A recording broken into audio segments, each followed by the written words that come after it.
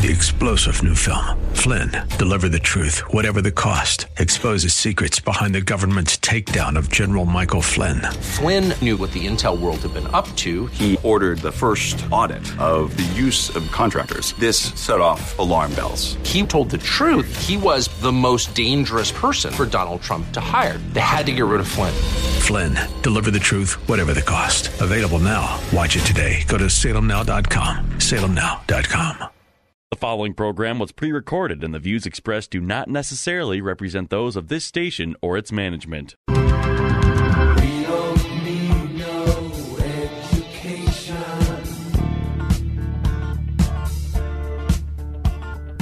We don't need no thought control. Welcome to Education Nation, where we tackle the biggest issues in American education. School is now in session.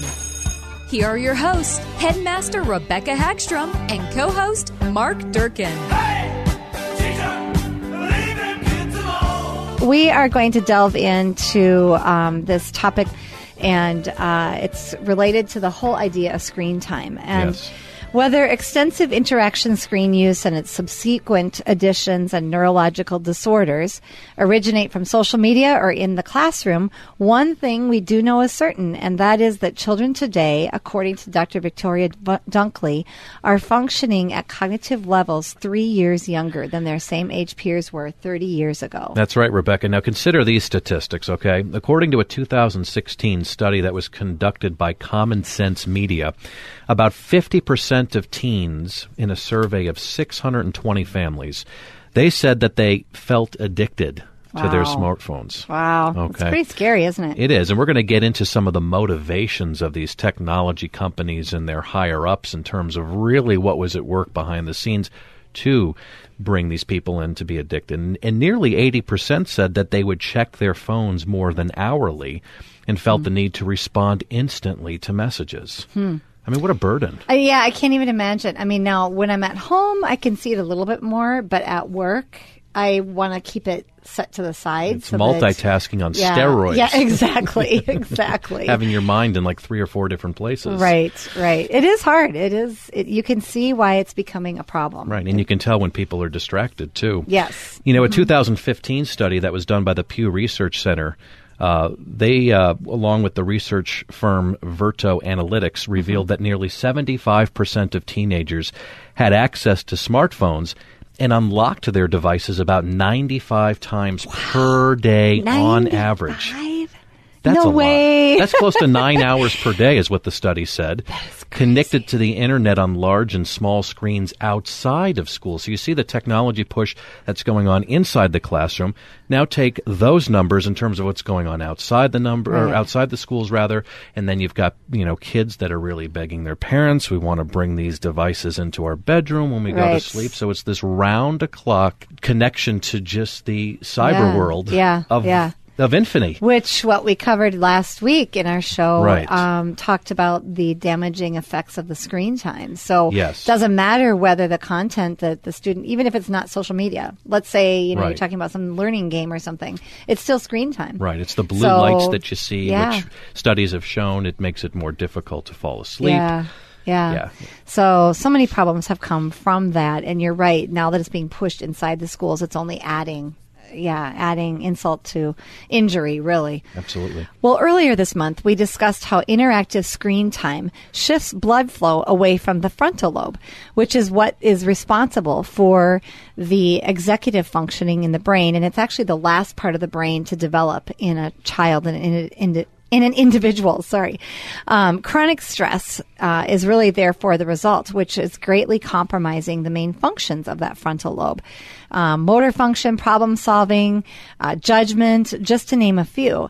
And consider that some of these other negative consequences are specifically aligned with excessive use of a smartphone itself, which is pretty shocking, isn't it? Yeah, that it could be specifically aligned with the excessive use. So this source is coming from an article in USA Today from January 8th, 2018, and they focused on a study out of the Center on Media and Child Health from the University of Alberta. And they found that about 67% of over 2,300 teachers surveyed, so that's a big N number, that's good, notice the number of students distracted by technological devices in the classroom is increasing. So 67% of teachers surveyed said that the number of students distracted by technological devices in the classroom is increasing. That's a big number of teachers who believe that. 75% of those teachers surveyed stated that students' ability to focus on educational tasks has actually decreased, which is rather ironic. You're bringing technology into the classroom thinking it's going to help with the learning, but actually it's taking away from the learning because it's looking at other things. Distraction. Right. Exactly. Yes, it does tend to go hand in hand, the device and the distraction. Well, additionally, there's a 27% higher risk of depression in 8th graders who acknowledge heavy usage when it comes to social media. Much more so of a risk than the students who spend a lot more time playing sports, hanging out with friends, or doing homework. So again, we see that connection between depression and social media usage, at least amongst 8th graders in this study. Interaction that's not going on with screens, but with other fellow human beings, doing things that are actually beneficial for your physical health as well. Right. Imagine how that would render back lower numbers the good of old depression. Go outside and play, honey. Exactly. Yeah. That's timeless, and yet Right. it seems we've lost that, unfortunately. There was times when my kids were little where I'd say, okay, kitchen's closed, outside. That's TV's right. off, outside. Absolutely. And sometimes we parents have to be drill sergeants a little bit that way and say, you have to go outside and play. It's so good for the kids. But again, those things, we talked about this a couple weeks ago, where we see the debilitating effect it has to sit in front of those screens, and it keeps the kids quiet, and the parents selfishly, unfortunately, take it to say, hey, I'm being left alone. I don't have to look out the window to see if they're okay, because in the world today, it's maybe not as safe for them to be outside playing by themselves. Right, so, I know a whole host of reasons. And parents are busy on their own technology, too. Yes, they are. Well, according to several researchers from UCLA, they did a test in which after 5 days of being at a device-free outdoor camp, children performed far better on tests for empathy than a control group. Wow. Now that does not surprise me. And when you stop and think about what we're seeing in our culture today, right? We're with the bullying that's happening through social media and even in the schools themselves. That's been on the increase, is my impression, over the course of the last 20 years as we've watched social media take off. And I really think that this makes a lot of sense, that some of that comes from the social media, the facelessness, hiding behind the keyboard. There's no real confrontation, so it's easier. So it's easier to be mean. And so when you pull away from that whole realm, I can see where the empathy factor really does go up. I think it's a really important discovery. Yes, I do. I think it's very important. The American Psychological Association, they also weighed in with some research, and as it pertains to the negative consequences that surface as a result of this excessive smartphone usage, and of the 3,500 plus U.S. parents that were surveyed in this particular survey, 58% said that they worry about the influence of social media on their child's physical and mental health. I agree. I'm glad to know, actually, that the parents are starting to become more aware. Because that's a pretty good number, 58%. That's more than 50%. Right. That are really starting to realize, maybe this isn't so good for my kids. Absolutely. And I'm glad we have all these studies to also reference, because it shows a consistent pattern wherever you look, right, that there is this detriment that is happening to young children. Yeah. 48% of this study also said regulating their child's screen time is now a constant battle, and 58% said they feel like their child is attached to their phone or tablet. Yep, and I see it. Don't we all see it? You go to a restaurant and you see a bunch of teenagers, hanging out maybe on a Friday night or whenever, and they all have their phones out. That's right. They're not talking to each other. They have their phones out. Probably texting each other or sending messages on Facebook. Or even a family. Sometimes you see families like that at restaurants, too. It's kind of sad. It is. So, how about airports? Yes. I know you travel through a lot of airports. Yes. That is just like a Yeah. cyberspace zombieville. Right. Yeah. Everybody's staring at their phone. But at least there they don't know each other. Right. But I mean, no interaction. It's just Right. kind of weird seeing all these devices. I know. It is kind of like do. Yeah. It is. While it's very evident, too, that digital media use leads to really just a wide variety of cognitive development issues and an increase in unhappiness, what is the mindset of the various technological companies that create these products? We hear so much from these studies. We hear so much from parents. We hear what children are saying in these studies. But what about the mindset of the people that are making these products and profiting, just dollar after dollar for them? Well, we're going to spend the rest of the show really going into a lot of the things that a lot of these CEOs and executives have said, and we'll listen to some sound bites as well. I think you'll be It's really eye-opening. shocked. Yeah, It is. eye-opening and almost kind of sad in a way. It is. And in a nutshell, they knew that the overuse of these devices was simply not safe. We'll start with Steve Jobs. As you remember, he is the late co-founder and chief executive of Apple Incorporated. And in 2010, a New York Times reporter by the name of Nick Bilton did a sit-down interview with Steve Jobs, and he asked him if his kids loved the iPad. And this was Steve Jobs' response. He said, quote, "They haven't used it. I love that. We limit how much technology our kids use at home." How ironic is that? Right. The founder of Apple Right. doesn't let his That's kids really use disturbing. the iPad. It is, because that means he knows how bad it is for kids if he's not Absolutely. even allowing his own children, and yet he's profiting off of everybody else using it. Oh. Very interesting. Well, there's a gentleman, too. His name is Walter Isaacson, and he is the author of the biography titled Steve Jobs.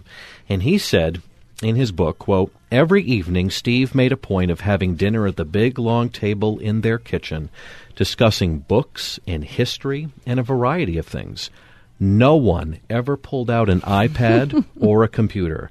The kids did not seem addicted at all to the devices." Imagine that. I know, imagine that. And I love it, discussing books and history and a variety of things. Right. I mean, the man had probably had a classical bent in his education himself and Yes. brought that to bear on some of the interesting topics he brought up at the table, which, I love that, because that's what our family did too. When our kids were growing up, we always were committed to having family dinners, even if it meant it was at 7:30 or 8 at night after our kids got back from sports or games or what have you when they were in high school.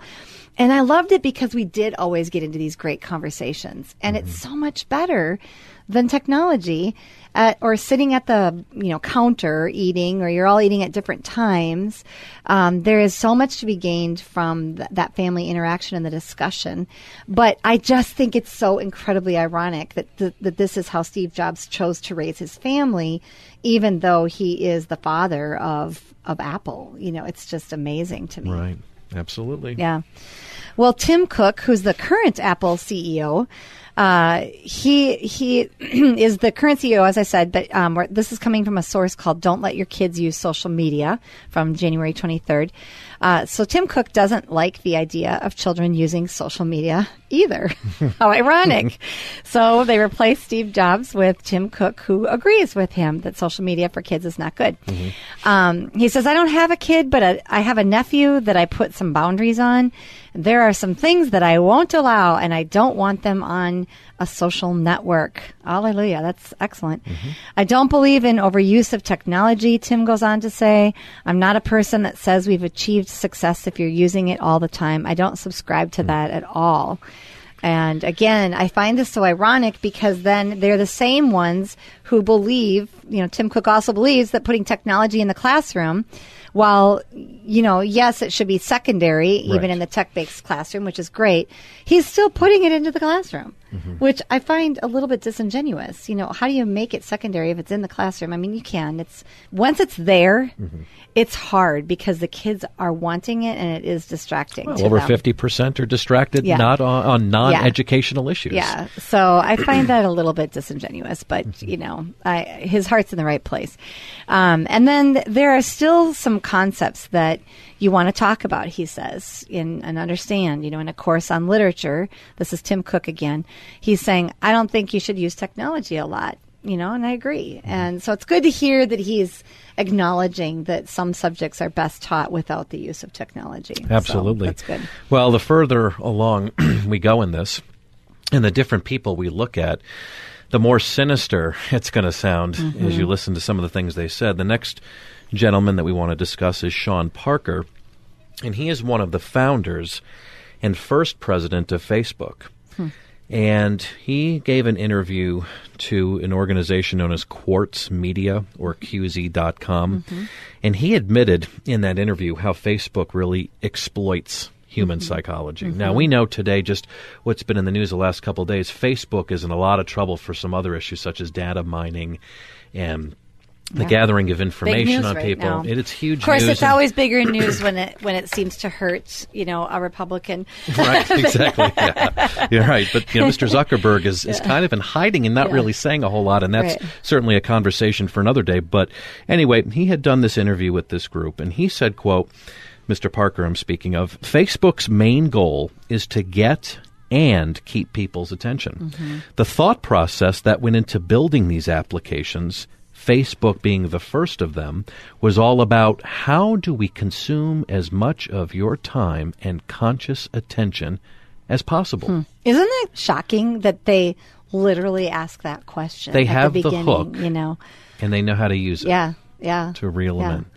in. On the topic of gaining the consumer's attention, Parker said that he was fueled by, quote, a little dopamine hit every once in a while in the form of a like or a comment, which would generate more content in the forms of more likes and comments. It's a social validation feedback loop, he said.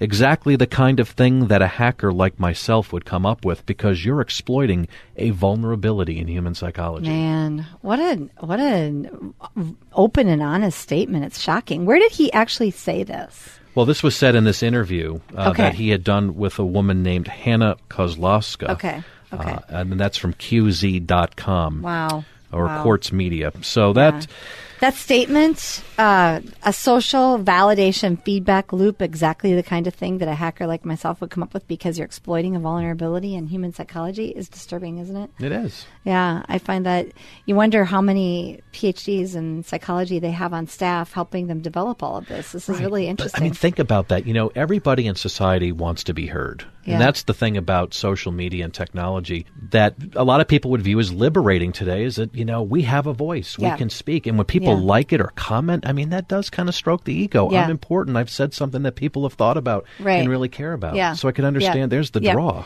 Yeah.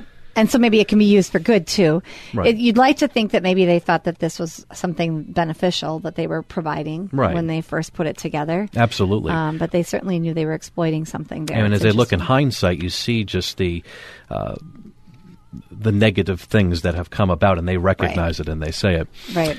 Parker also says that the inventors of social media platforms, including Mark Zuckerberg, the founder of Facebook, and Instagram's Kevin Systrom, quote, they understood consciously what they were doing, and we did it anyway.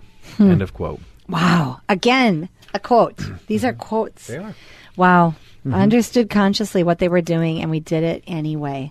Unbelievable. Parker and other tech founders understand that people have taken notice to the addictive nature of these items, but it still doesn't stop the determination that a man like Sean Parker has in reeling more users. Quote, when Facebook was getting going, I had these people who would come up to me and they would say, I'm not on social media. And I would say, okay, you will be. And then they would say, no. I value my real life interactions. I value the moment. I value presence. I value intimacy. And I would say, we'll get you eventually. I don't know if I really understood the consequences of what I was saying because of the unintended consequences of a network when it grows to 1 billion or 2 billion people.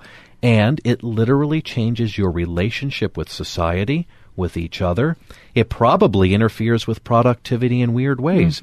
God only knows what it's doing to our children's brains. My goodness. So that quote that you just read then was from this Parker, who was one of the tech founders that worked with Facebook. Right, and that last quote came from a source known as Axios.com. Yeah. Per interview with Mike Allen. Yeah. Well, I do think and that even, he even admits that at the end, that I don't think, he said, I don't know if I really understood the consequences of what I was saying at that time, because they couldn't even imagine what it was going to be like. I don't think they could even imagine that 1 billion or 2 billion people would be users. It's just mind-boggling to somebody starting it out of their dorm room or whatever it was. So, we want to cut them some slack for that, but it is really interesting that there was an intentionality there. They knew what they were doing. They knew they were manipulating human psychology, and wanted to. What could go wrong? Wanted to right? draw people in. Yeah, what could go wrong? Exactly. Yeah, like the book Frankenstein.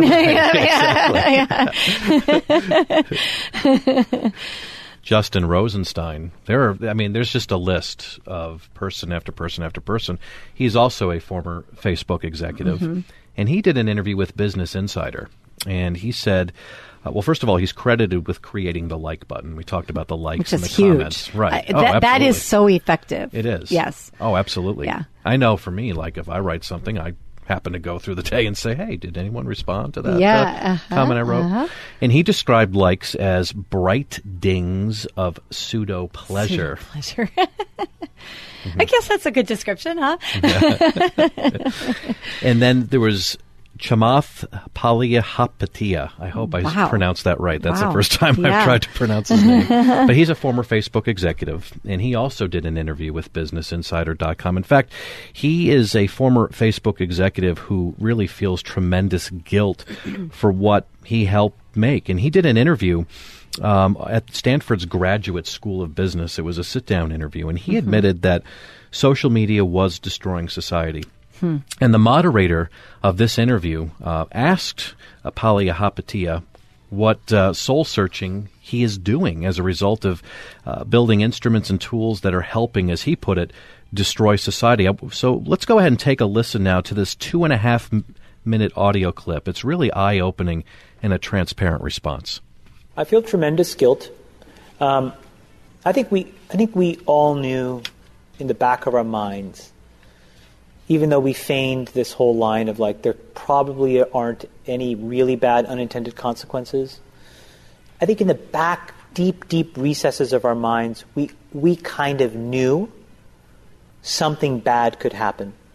But I think the way we defined it was not like this. It literally is a point now where I think we have created tools that are ripping apart the social fabric of how society works. That is truly where we are. And I would encourage all of you, as the future leaders of the world, to really internalize how important this is. If you feed the beast, that beast will destroy you. If you push back on it, we have a chance to control it and rein it in. And it is a point in time where people need to hard break from some of these tools and the things that you rely on. The short-term dopamine-driven feedback loops that we have created are destroying how society works. No civil discourse, no cooperation, misinformation, mistruth. And it's not an American problem. This is not about Russian ads. This is a global problem.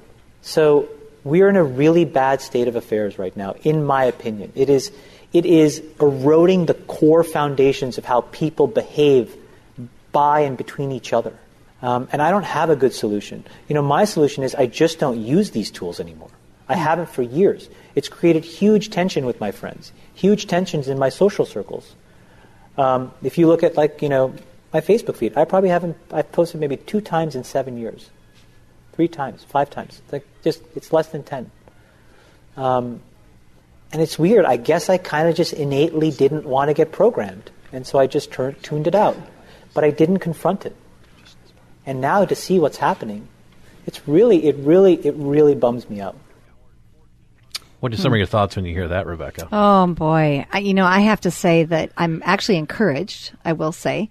I find it disturbing, but at the same time, he's so honest and transparent that I can't hold anything against him because, he said, I think ultimately we sort of did know deep in our backs of our minds that something probably could go wrong, but we didn't really tee it up that way. They kind of put it in the back of your mind, which you tend to do when you think you're doing something and you think you're on the verge of something big. I think you tend to focus on the positives rather than the negatives. Right.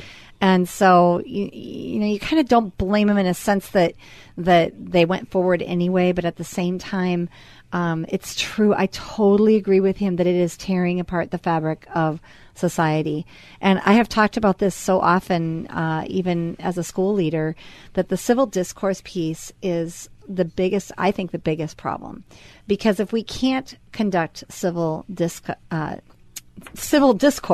then we are undermining the ability to communicate with those with whom we disagree. Right. And that's how we end up with all of the arguments, both on social media and on college campuses and, and everywhere else. It's just spreading so deeply. And so I really agree with him, and I'm very, very, I applaud him wholeheartedly for having the courage to be able to speak that way publicly and to really provide a big mea culpa. We blew it.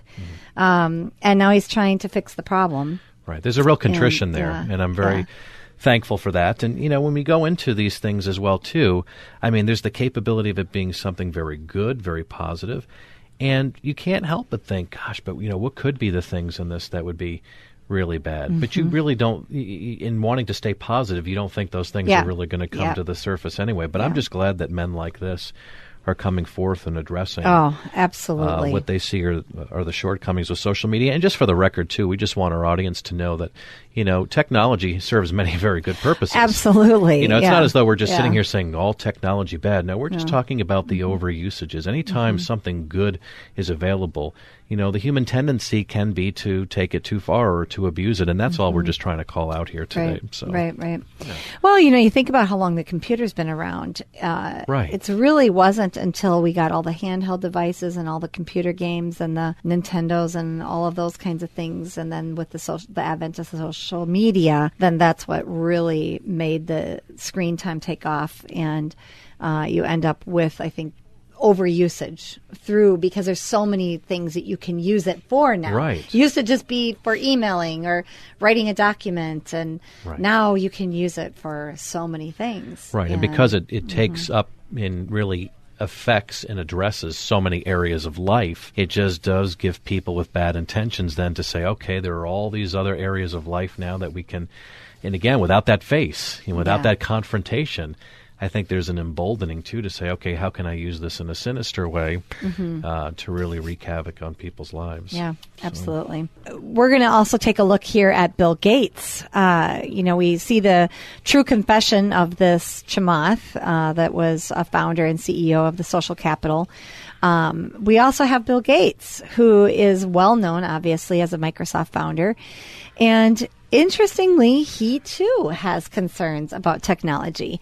So Gates' daughter developed what he says was an unhealthy attachment to a video game in 2007. So he obviously dealt with that. And he didn't allow his kids to get cell phones until they turned 14, fearing the effects of too much screen time. And yet the average age for a child getting their first phone today is 10. Wow. 10 years old. Crazy, isn't it? I didn't even have a Nintendo when I was 10. I know. And our production manager told us at the break that at her 1-year-old appointment, the doctor asked how much screen time her 1-year-old was getting, which is bizarre, a 1-year-old. So it shows you where our culture is headed. But interestingly, even though Gates has noticed these problems and has prevented his daughter from having a cell phone until 14, it still hasn't prevented him from promoting technology in the classroom and with children. So there's still kind of that double standard going on. The powerful pull of the dollar. Yes. Well, that's going to do it for this week on Education Nation.